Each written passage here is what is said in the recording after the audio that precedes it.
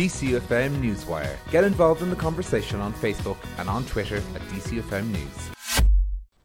So Donald Trump is the 45th President of the United States, but Hillary Clinton had been tipped early on at 11, 12 o'clock. The New York Times had her 85% winner. Hugh Linehan is the culture editor with the Irish Times and was covering the election last night. Hi Hugh, how are you? Hi Tom. First of all, Hugh, have you gotten any sleep?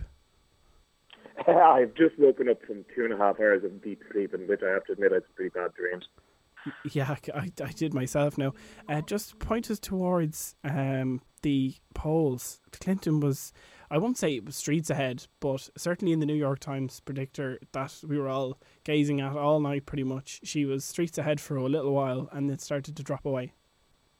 Yeah, I think we need to distinguish a little bit between different kinds of polls. I mean, I don't know about you, but I've been sort of semi-obsessively following, the various opinion polls over the course of the campaign over the last 2 months or so, certainly since the party conventions.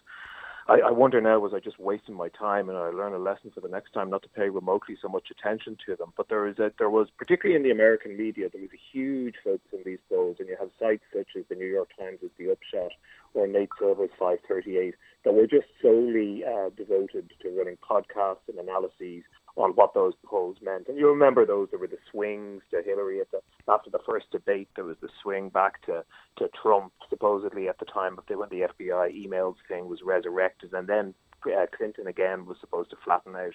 So you have those polls, and then you have the exit polls, which you were referring to last night, which at the outset appeared to show that things were looking pretty good for Clinton, that there'd been a high turnout from Hispanics, that some of the other core Clinton groups had turned up at the polls in key states such as Florida. And then you're quite right, as the evening went on, and the actual numbers started coming in, those exit polls started coming into question and into disrepute, and I think you're right, people will be asking questions about them. The first thing to say is I think the Brexit comparison is very interesting.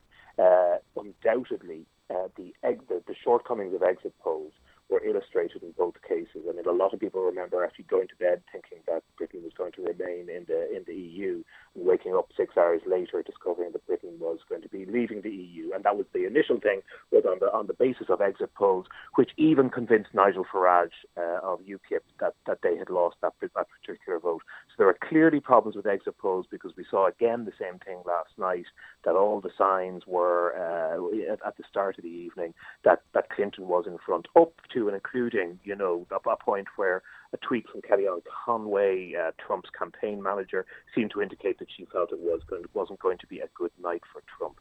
So there's something deeply wrong with the process of exit polls. Just to explain, exit polls traditionally have supposedly been by far the most accurate of polls. They got a much higher number of people are sampled than in regular opinion polls, that you're talking to people who have actually voted. They're taken for a number of reasons, not just to keep us excited at 10 o'clock at night when the polls have closed, although that's the way most of us seen them. They're used to kind of conduct deep research with people who've actually voted, about why they voted, about what they think about politics, about whether they changed, to get demographic information on them. So they're used for a whole load of kind of long-term information which political parties then use to plan their strategies and their programs and so on in the years to come. But clearly something has gone terribly wrong with that exit poll process. I don't know exactly what it is, but we'll have to come back to that. But to me, that's not the most important thing, because people just being a little bit misled between 10 o'clock and 12 o'clock at night is not the real significant issue here. The real significant issue is that over the course of this campaign, virtually every respectable polling organisation and every group which aggregated and analysed the numbers which they produced had Hillary Clinton ahead to a greater or a lesser extent. And that lead over the course, it was actually quite a stable lead, really. It varied, despite all the kind of high drama along the course of the campaign, it varied between about 3 points ahead for Clinton and 7 or 8 or 9 points ahead for Clinton. So she was in that range, and that is not how it turned out. Now, a couple of things I just want to say about that. One is that the comparison with Brexit is not quite so good here, because Brexit showed, I think more accurately, that race was too tough to call right up until the end. And I think any reasonable analysis of what happened with Brexit and the pre-vote polls is that there was a kind of establishment inertia, or there was a wishful thinking went on, that people thought, for some unexplained reason, including myself, I should say, people thought that the electorate would see sense in the last couple of days, and that would be sufficient to swing it back towards Remain. In this case, though, there's a lot of deeper questions, because you're talking about national polls, and in a way, the national poll is not as bad as the rest of them. The national poll in the US, I think we're going to see, by the way, we're going to have another one of these weird situations that will be confirmed today after all the votes have counted, that Clinton will have won the election if it were held on the basis of the popular vote, will have lost it in the case of the Electoral College. So she'll probably have won the popular vote from somewhere between 0.5% and 1%. So you could argue, possibly, that that's somewhat within the margin of error, which polling companies say, depending on various factors, where it can run up to 2% or maybe even a little bit more, that you can be wrong in one direction or another. All these states were wrong. I'll let you in back in a sec. So many states were wrong that it raises a fundamental question. The state-level polls in places like Pennsylvania, North Carolina, Virginia, something went deeply wrong. Just on those electoral votes, is that kind of proving the point that Donald Trump himself put forward, and Bernie Sanders too, to a degree, that Washington is broken, that you can win the most amount of votes and still lose the presidency? Well, that's nothing. If Washington is broken on the basis of that, then Washington's been broken for 250 years or whatever it is, because the Electoral College system has been, in its current form, has been in place since the early 19th century, and in fact goes back to the Declaration of Independence. Maybe it's time for a change. Is it time for a change? Oh, well, it might be, but I think given the inertia of the American political system, plus the fact that it benefits some groups rather than others, means that would be a constitutional change, which I think is very unlikely to be enacted. It is bizarre, because now this will be the second time in only 4 elections, because it happened in 2000 as well, when Al Gore won the popular vote, but lost the election to George W. Bush. So it is deeply bizarre, but realistically, I'm afraid that's not going to change. Just looking back on polls from previous years, Obama 4 points ahead in 2008, Obama 4.5 points ahead ish in 2012. We're seeing this where the two lines are separated, then they meet, then they swap sides, then they meet again and open up. We saw that on Brexit. It's becoming a bit of a common scene to see polls wide, tighten, swap, tighten and wide again. Yeah, I wonder about that. There is a lot of debate around about polls and how accurate those kind of shifts. There are various vested interests involved.